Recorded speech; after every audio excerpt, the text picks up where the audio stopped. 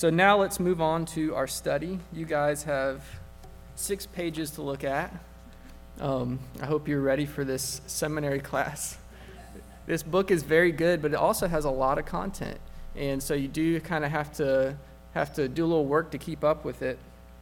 You see there, I've got us a map. You may have already seen a map, but I think it's helpful to refer back to.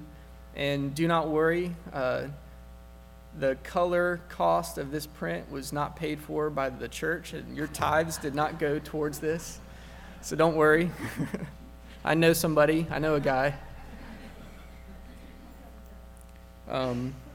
So we're at the prophets of the 7th century. The prophets of the 7th century. We're going to talk about them today. And in the 7th century, prophetic activity was limited to the southern kingdom of Judah. So what this map helps us do is understand a little bit what's going on. Because if you're like me, you can get confused. Okay, you got northern kingdom, southern kingdom, you got Judah, you got Israel. One goes to Syria, one goes to Babylon. Who's who? Who goes where? It's hard to keep track. We see there in your map that Israel is in purple, and they are the northern kingdom, and they are taken to Assyria, okay? Now, the way I remember it is that Israel, I, comes before Judah, J. I before J. And also Assyria, A, comes before B, Assyria and Babylon. You may have heard that already, but that helps me keep it straight in my mind that alphabetically, Israel goes to Assyria first, and then the southern kingdom, Judah, goes to Babylon. That's how you can keep it straight in your mind. So the 10 tribes of Israel in the north are taken into exile at this time. They've been taken away into Assyria. And most likely, they were intermarried with foreigners, kind of scattered throughout the nations throughout history. Some would even say that a lot of them ended up in England and some of the Europe area up there. That's debatable. Most say that there's just so little known about the 10 tribes and what happened to them. It's very difficult to actually trace and track what exactly happened. But knowing that, and knowing that God had promises for his people, and he promised to bring them back to the land, how are those prophecies about Israel and Judah being reunited possible in the light of the fact that historically those 10 tribes are kind of almost historically just what happened to them, poof, gone. How are the prophecies about Israel and Judah being reunited possible then? And that's our discussion question. So any thoughts? How is that possible? I see somebody smiling.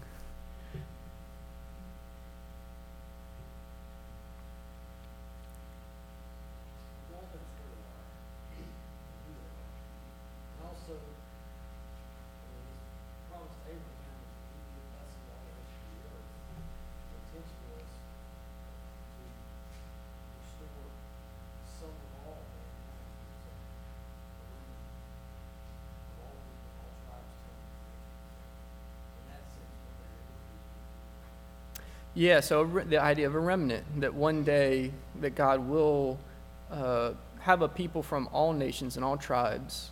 You're getting that kind of that idea that flows through Scripture. Okay, so is this a actual land promise? Is this actually going to see full fulfillment here now? Did God promise that? Help us out.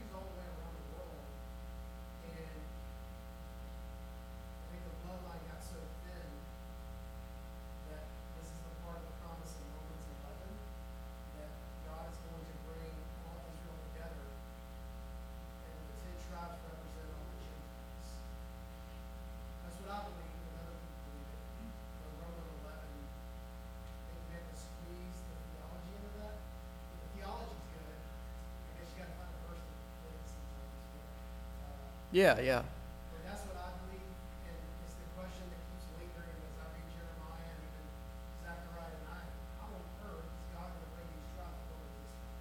Yeah, yeah. And I think, O. Palmer Robertson gets it, exegetically, that's the direction that Scripture just keeps going, is that there's a greater, fuller fulfillment here that's going to take place. And that it is, that's a really good point, that the 10 tribes have almost, filled the earth, and that they're part of probably every nation to some degree, every people. Thought, yeah. So I guess the first part is Mm.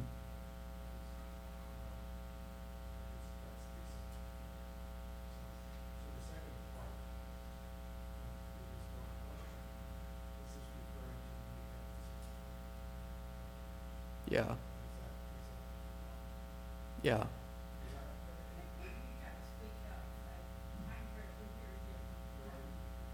No, what I was saying is, is it, we're talking about the elect, right? So is it reference to the new heavens and the new earth? Right? Is that, the restoration, I can't seem to separate that God has to make everything right. See what I'm saying? And we understand that there's going to be a new heavens and a new earth. Is that context of the prophecy? Yeah, and I think that there's debate about this, obviously. I think the direction usually O. Palmer Robertson is going to go in some of this study that we're doing is that embedded within all the Old Testament prophecy is this, partial fulfillment, that you see it partially fulfilled at that time, God, returning his people to a land, but also like there's this fullness that God intended that just is not seen yet then in the Old Testament by his people. So there's an already not yet component to it that these prophecies have. That he's speaking to a people at that time and also pointing to something better. So Palmer Robertson, if you flip your page, he kind of talks about how the prophecies anticipate the reality of the new covenant, which we've been talking about. And the expectation of the prophets finds their fulfillment through salvation for both Jews and Gentiles. Paul sees it as a fulfillment of Hosea's prophecy. He talks about it in Romans 9, quoting Hosea, how he talked about those who are not my people, I will call my people. So those that were Gentiles, those who were not his people, will be his people one day. And then the opposite is true, is that those Jews who are not by faith part of the covenant, then they are not his people. It is constantly drawn back to that idea of, and we'll see it as we come to Habakkuk, that the righteous are justified by faith. And we keep coming back to that. And the question that always, pops up, I remember talking about it in Bible college, what makes a Jew a Jew? And you'd have arguments on the dorm floor. Everybody's got their opinion. What makes a Jew a Jew? You could go on and on about it. Paul is pretty clear in Romans 2. He says, no one is a Jew who is merely one outwardly, nor is circumcision outward and physical, but a Jew is one inwardly, and circumcision is a matter of the heart by the Spirit, not by the letter. His praise is not from man, but from God. So a Jew is a Jew inwardly, not necessarily outwardly. That's what makes a true Jew a Jew. So Robertson's quote there is that all who are gathered into Christ are identified as the Israel of God, the true Israel of God, whatever might be their ethnic background. So God's always been, creating a people for himself, and that people is a people by faith, not a people who are simply circumcised and outwardly conformed to the law, but those who actually have hearts that have been changed and are trusting by faith in the God of the covenant. All those gathered into Christ are identified as Israel of God. That's really good news for us, isn't it? That we are considered God's people if we are by faith in Christ. So now with that background, we come to the prophets of the 7th century. We're going to look at Nahum, Habakkuk, Zephaniah, and Jeremiah. And there's a lot of content here, so we're going to try to breeze through this as quickly as possible. So Nahum, his big theme is that the capital of Assyria is going to fall, Nineveh. That great city, Nineveh, is going to fall. That's his theme. And extra biblical evidence tells us it fell in about 612 BC, And Nahum references the fall of the Egyptian capital of No-Ammon in 664 BC. So with those periods, historically, you can narrow it down that brackets the dates for his writing. It was before 612 BC that Nahum was prophesying, and between 612 and 664. The popular verse that you probably remember, how beautiful on the mountains are the feet of him that brings good news, or brings good tidings that publishes peace. Do you remember hearing that verse sometimes used? That's a very popular verse. It's used in several places in Scripture. Now, you would think, and that's a very hopeful verse. It's used in the New Testament, the declaration of the gospel. But the way Nahum uses it is a little bit different. For him, it refers to those who are declaring the destruction of the wicked king of Assyria and his empire. So Assyria had taken the northern kingdom, and the good news that he is talking about that should be the good tidings that come from the feet of those on the mountaintops is actually that the destruction of the evil king of Assyria is going to happen. That would be the good news to him. Now, Isaiah, in Isaiah 52, he uses those exact words. Isaiah 52, he uses the exact words. He talks about how beautiful on the mountains are the feet of him that brings good tidings. And he's actually referring to the peace and salvation of God coming. The peace and salvation of God coming. So you've got the same words being used by Nahum and Isaiah, but a little bit differently what their good news is. For Nahum, it's the destruction of God's enemies that's the good news. And for Isaiah, it's the salvation of God's people that's the good news. So why, and this can be a discussion question for us, why are both of those necessary? You got the same words saying the same thing. The good news is, on one hand, it's destruction, and on one hand, it's salvation. Why are those both necessary in that good news?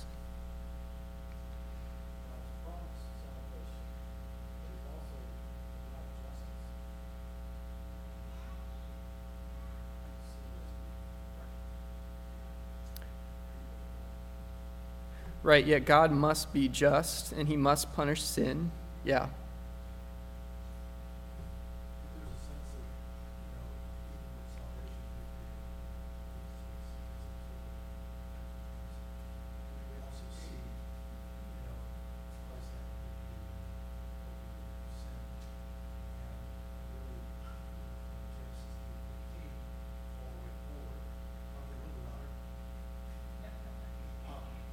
Just looking at that,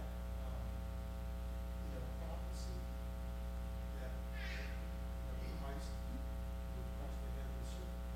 Yeah, yeah. So, again, the whole sense of victory, even as part of, destruction, Satan is part of the good news. Yeah, yeah. That's really good to point back again to Genesis and the promise that's coming, because it starts all the way back at the beginning.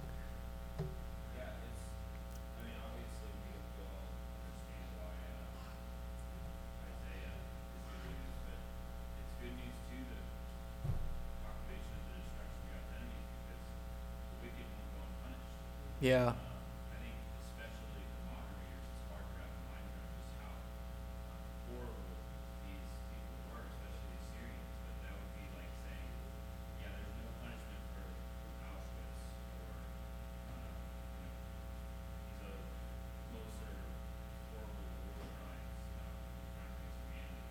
We just said, yeah, it's not a big deal. God's not too concerned about it. We just kind of brushed it over. Right. Yeah. Yeah, justice must be served, yeah. David, I think it would be good for us to remember that, but by grace, we're part of the first category. Yeah. And so, when we see the destruction of God's enemies, it highlights even more His grace, that we're not in that group anymore. Because we should be. Yeah, yeah, So it should cause us to fall for it. yeah, yeah. It's good to remember that perspective, yeah. You gave me a thought too. One of the ways God destroys his enemies is by making them friends. Making them sorry, what? By making them friends. Oh, okay, yeah, We were God's enemies, and he loved us first. yeah. One more, yeah. In that same vein,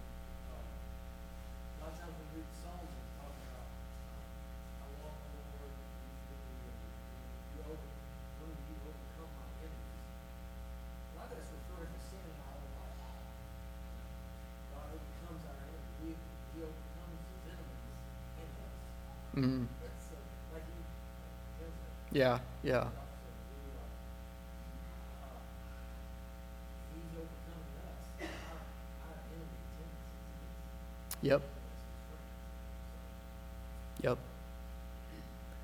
Good. So we see here that the echo of the new covenant is in the Old Testament. Nahum and Isaiah are echoing this hope. And Romans 10:15, we see it picked up by Paul. He quotes and he says, "How beautiful are the feet of those who preach good news." How wonderful is that? And he's talking about the good news of Christ, the Messiah, coming, right? And the prophecies of Isaiah and Nahum together anticipate that good news for Jew and Gentile. They're anticipating what's to come.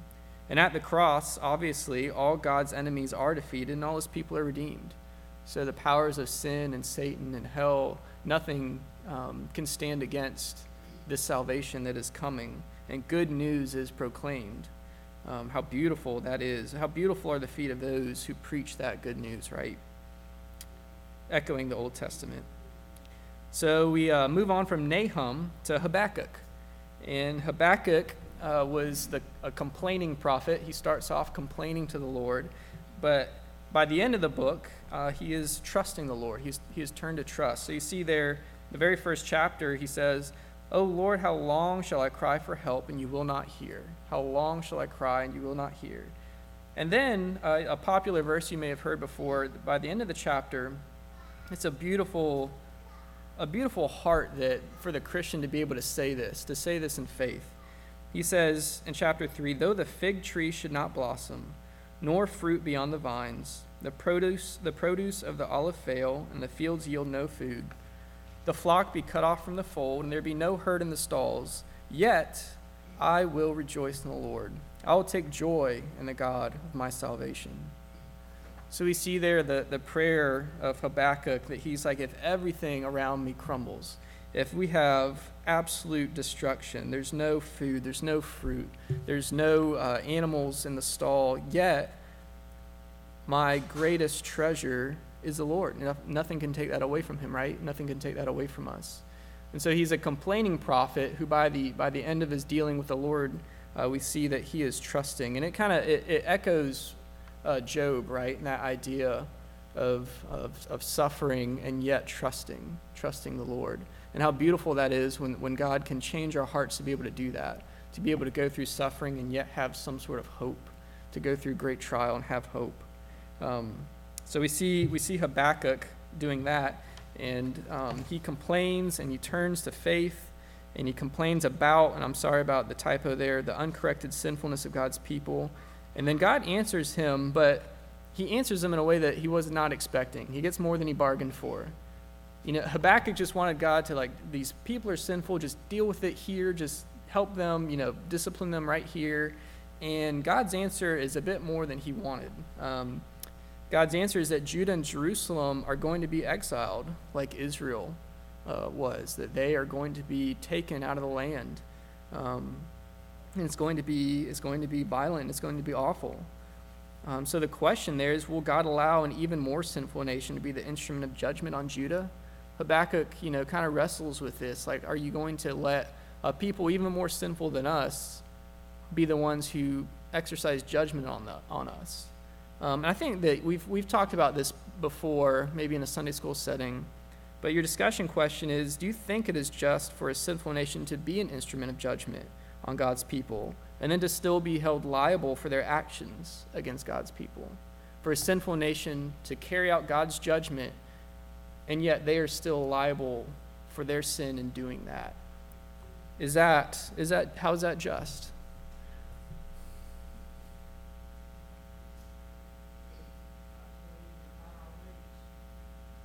God's ways are not our ways. Yeah. Yeah. It's also interesting to think about the perspective of the nation executing the judgment, because the Israelites were also an instrument of God's judgment on wicked nations, conquest of Canaan, but they go and they attack nations that they're instructed to, and they recognize that God tells them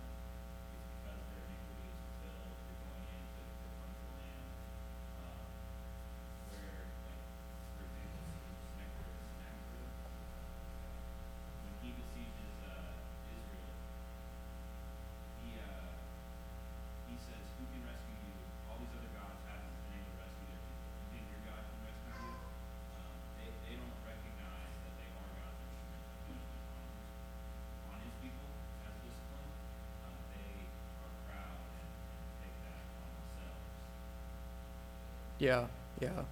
Another thought. I think there is good utility in trying to conceive of how it could be just. You could go through complicated arguments or derive some really well thought out argument from multiple scriptures. But if we don't have exposure, we don't hear that argument, or we're not able to comprehend it, nonetheless, the scripture says it is so. Mm. God tells us that he is good and just, and he says that he uses the sinful nations as an instrument against Israel. And so there are no doubt really, really well put theologies that account for it. It's still something that we all struggle with, or you wouldn't ask the question, I don't think. Mm. But most importantly is our Father tells us that he's good and trustworthy. And so we must trust him first. Mm. Yeah, good point. There's also the idea, like you said earlier, none of us are sinners. Yeah, Okay, the sinful nations coming over us, well, it's not like we just didn't do it. yeah, yeah. So, I mean, yet we see a lot going on here. We see that there's a sense in which we do not know the mind of the Lord, and we really shouldn't expect to understand all his ways. We are not God. Who are we to answer back to him? And yet at the same time, like, I think we can affirm that God is not the author of sin, right? So what man meant for evil, God can mean for good, and God stands outside of having there's no responsibility on God's part for sin. It's never his responsibility. But in a sense, I think that you do see here what man meant for evil, God intends for good, and the judgment of his people is meant to bring about redemption, right? And they're an instrument in that. So that's a question to think about and wrestle before the Lord with as we read Scripture. Next, God leaves Habakkuk with a powerful message of hope. The message is so important that it's actually chiseled on stone. I thought that was interesting. Just like the Ten Commandments, that this message is chiseled on stone. And that message is, you've heard it quoted, the righteous shall live by his faith. Habakkuk 2:4. And though God's righteous judgment must be carried out, a remnant will be saved by faith. So this people is going to be judged. And yet, Habakkuk promises there's hope, for the righteous shall live by faith. And Paul uses this same verse. He uses it in Romans 1. He says, as it is written, the righteous shall live by faith, in Romans 1, talking about the gospel coming to Jew and Gentile, that is by faith. God is not cast off his people forever. Romans 11. We dealt with that in our series not long ago, that how are the Jews and how is salvation possible if it seems as if God has cast off his people that have rejected him. But that is not the case, for the righteous will live, right? The righteous will live by faith, that there is a remnant that God is saving still. And that Paul is actually an example of that, right? Paul is an example of that remnant that will be saved and shall survive by faith.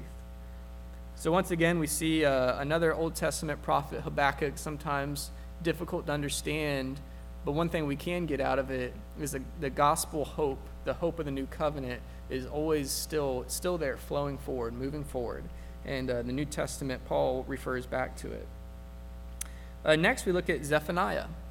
Zephaniah is a 7th century prophet, and he's the only one who specifically dates his writing. He was during the reign of Josiah, son of Ammon, king of Judah. He locates his ministry between 640 and 609, and it indicates that his message precedes the fall of Assyria's capital of Nineveh, so that his ministry, his message was actually before that. It's interesting that Zephaniah was there under King Josiah, who was, if you remember, he was a good king, and they found the law of the Lord during his reign, the recovery of the law book in 622 BC. And so this led to great reform for the nation. That King Josiah was a good king who found the law, and he said, we need to make some changes. We need to follow the law of the Lord and get back in line. And so Zephaniah, you can see that his language suggests that he was being shaped by the book of Deuteronomy. that they had the book of the law, Deuteronomy, and he would be reading that and familiar with it as he was doing his ministry. So Zephaniah had a special role as a prophet during this period, and the Lord placed him there to help King Josiah in his reforms. He was a help to him. His big message is that the day of the Lord is coming. Zephaniah's big message is that the day of the Lord is coming. This is distinctive to him, and he makes a connection between the day of the Lord and God's covenants. So we think of the day of the Lord, right, and we think about Christ's coming. And so this echo is happening even in the Old Testament. And there's a connection for Zephaniah with the covenants of the Old Testament, Noah, Abraham, and Moses. This is kind of interesting to me, that in each case, the corresponding covenantal curse anticipates the judgment of the future. So Zephaniah is talking about what is going to happen to the people, and he uses language similar to the cursings of covenants that were before him. So the covenant with Noah, we know that Noah, the earth was washed with the flood and all died. And using that language associated with Noah, God says that he will sweep away men, animals, birds, and fish from the earth in Zephaniah 1. That is the judgment that's coming that Zephaniah prophesies about, and it reflects the language from Noah and the judgment that happened in that covenant. So imagery is also associated with Abraham when he indicates that the Lord has prepared a sacrifice of victims that require judgment.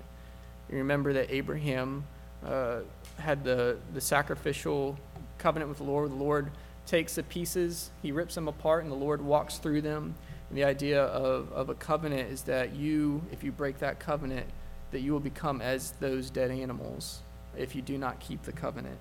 And so that language, that imagery is there as victims are prepared for sacrifice. We also see echoing the circumstances around the inauguration of the Mosaic covenant. Remember when Moses goes up to receive the law, there's darkness and a thick cloud. The people are afraid. And so Zephaniah says that the coming judgment day will have thick darkness, thick cloud, and trumpet and battle. So it's interesting that in the judgments that Zephaniah is giving to the people, that God is speaking through him, echo the language from Noah and Abraham and Moses, that covenant judgment, that covenant language. Zephaniah's message of judgment comes well before or goes well beyond the deportation of Judah. So Judah is going to be deported. Judgment's coming right then for God's people, that they are immediately going to be taken out of their land, right? There's a judgment that's going to happen. But Zephaniah also, in his language here, speaks of a more full, a greater judgment coming. He says in chapter 1, "For on the day of the Lord's wrath, this great day that's coming, the whole world will be consumed, for he will make a sudden end of all who live on the earth." And so this is kind of a foretelling of what's to come, the judgment, the great judgment of the Lord that will come. So his judgment goes beyond the deportation of Judah, but it also speaks of a greater return, because there is a promise that the people will return to the land, right? That God will bring his people back. So Zephaniah's message of restoration also goes well beyond the return of a remnant. And he says, foreign peoples will be purified in Zephaniah 3. The Lord's worshipers will come from beyond Cush in Africa. He will gather those scattered from every land. So Zephaniah obviously here is echoing a much greater return than just this people that was alive at that moment. That from every land, from those beyond Cush, those scattered in every land, will be brought back a remnant. And we see that this side of Messiah's coming, how true that is. That there was much more within these prophecies than probably at that time the people understood. Next we move on to Jeremiah. There is so much. There is so much that we could talk about in Jeremiah. Some of it is going to have to just be left for another time. Travis is helping us understand on Sunday nights the book of Jeremiah, so that's a great help. But Jeremiah is dated to the 13th year of King Josiah, or 627 BC, and his ministry continued beyond the exile of the southern kingdom in 587 BC. He declared the word of the Lord to a resistant people for over 40 years. Wow, poor Jeremiah. Who wants to have that job?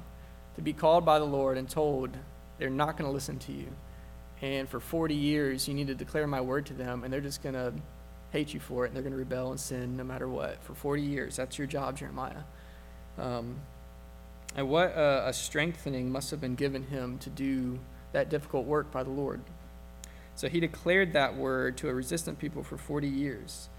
And what Palmer Robertson points out in Jeremiah is that there are some key words that pop up throughout the book and key pivotal moments that are God's words for exile and restoration of his people, and it happens in seven different places. So these 6 key words are to uproot and to tear down, to destroy and to overthrow, to build and to plant. So the idea there is uproot, tear, destroy, overthrow, build, and plant. And they're in the infinitive form. To destroy, to build, to plant, the infinitive form. So those 6 key words are popping up in Jeremiah throughout this book. And O. Palmer Robertson says that this often is not understood or probably examined as well as it should be. So he points out all of these. The first one comes at his call. When Jeremiah is called as a prophet, these 6 words are there in his call and commission. And we see that through Jeremiah, all of this is going to come to pass. Jeremiah is God's mouthpiece to the people, right? And it's through the word of Jeremiah that God is going to uproot, and he's going to tear down, he's going to destroy, he's going to overthrow, but he's also going to build and plant nations and kingdoms. God is going to do all those things through the word of Jeremiah. So that composes his call. And then we get to Jeremiah 11 through 12, and it's about God's covenant with Israel and the nations. And twice we see this reference pop up where he talks about planting Israel. And Jeremiah acknowledges that they have taken root and borne fruit like a plant. They have taken root. Jeremiah 12. But the problem is that this is a people who honors the Lord with their lips, but they're far in their hearts from him. That they do honor the Lord in what their words and actions, but he remains far from their hearts. Jeremiah 12.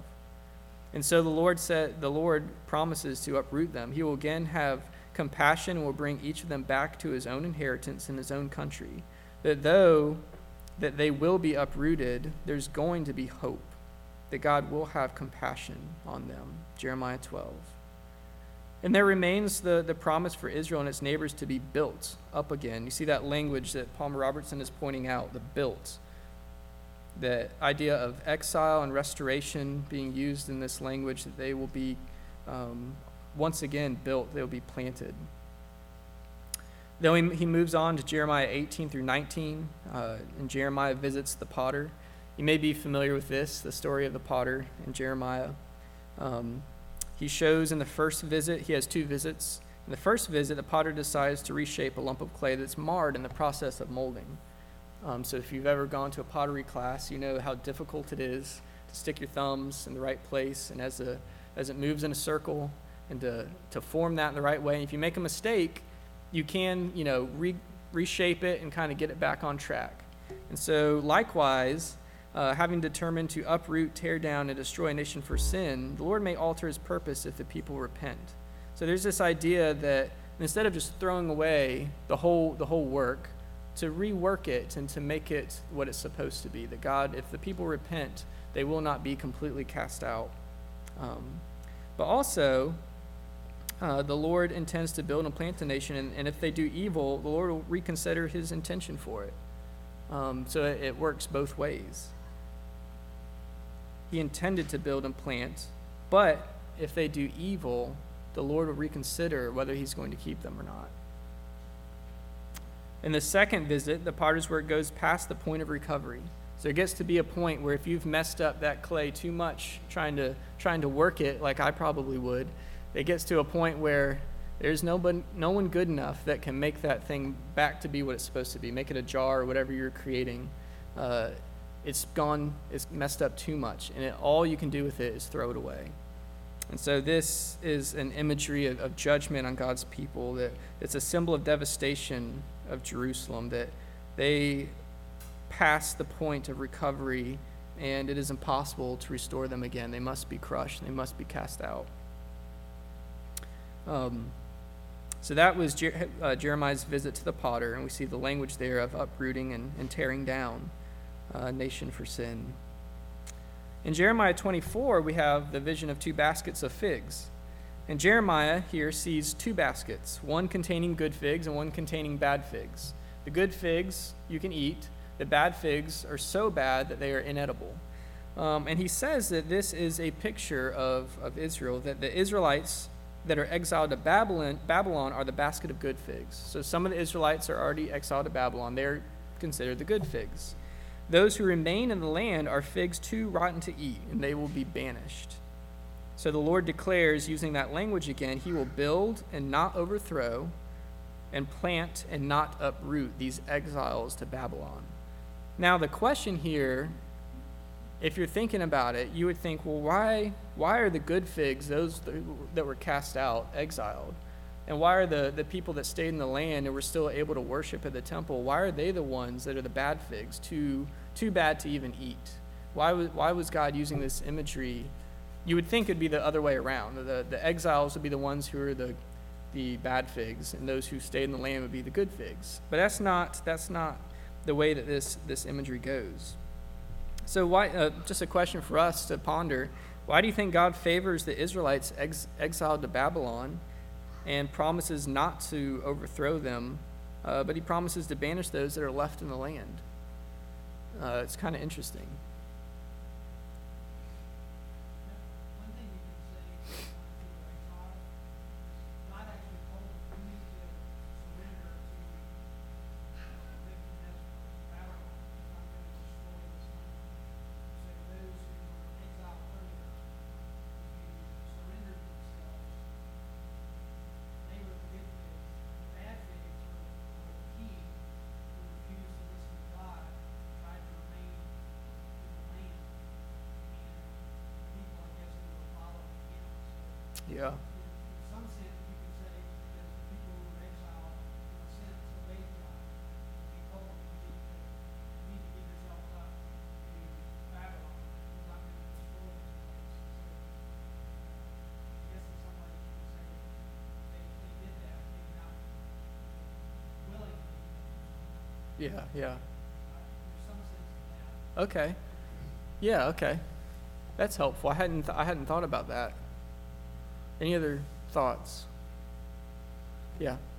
This one is his, so his kids are the ones who went to Babylon because they're being disciplined. And those who were not his are his family, remaining in the mountains.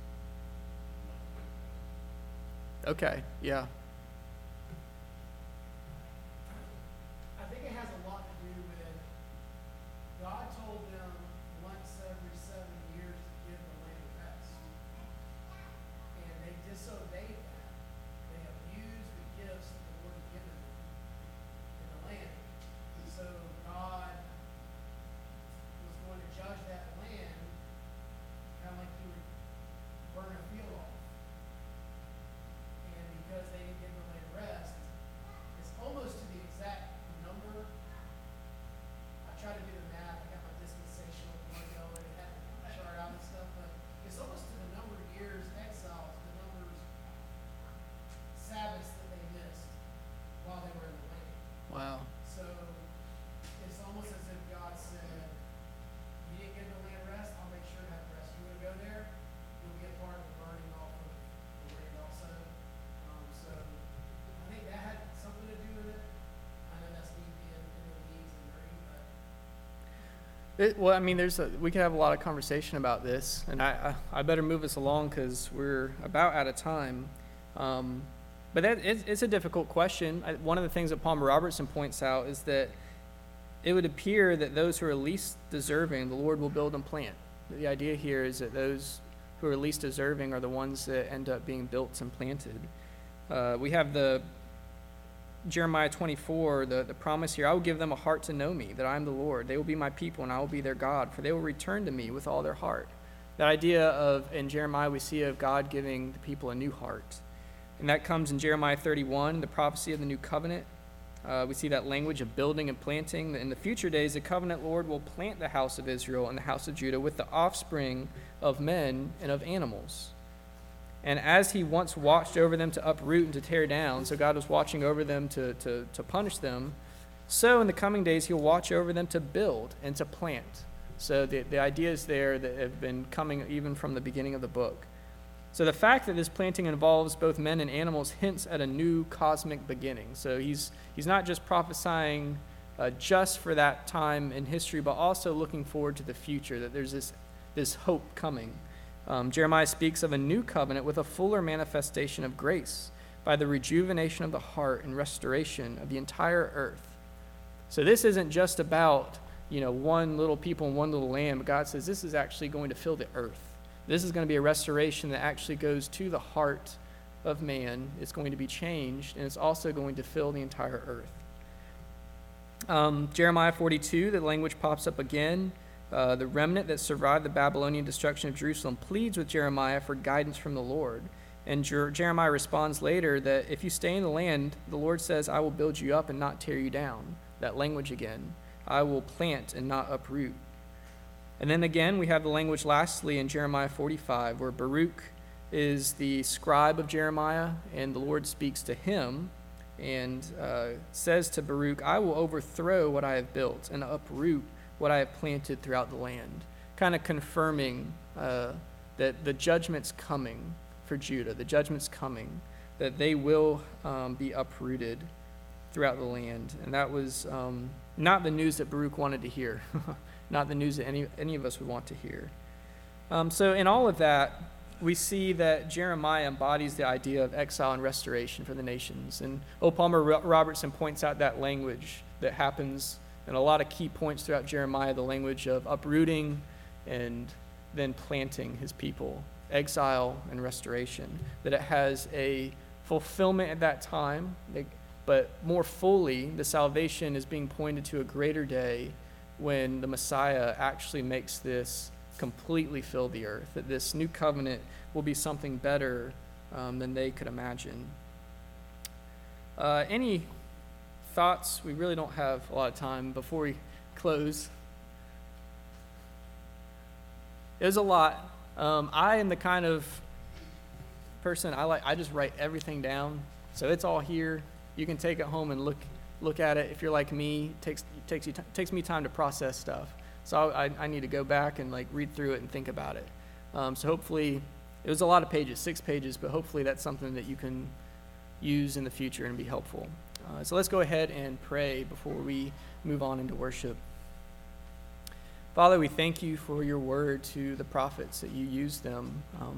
And we thank you that we have such a great hope, that we have a Messiah who has fulfilled all your requirements and who has made it possible for us to know you and to have forgiveness of sins and to not fear the great judgment after death, but that we might have salvation in Christ, hope of a new heavens and a new earth where righteousness dwells. We pray that we might live in and out of that hope.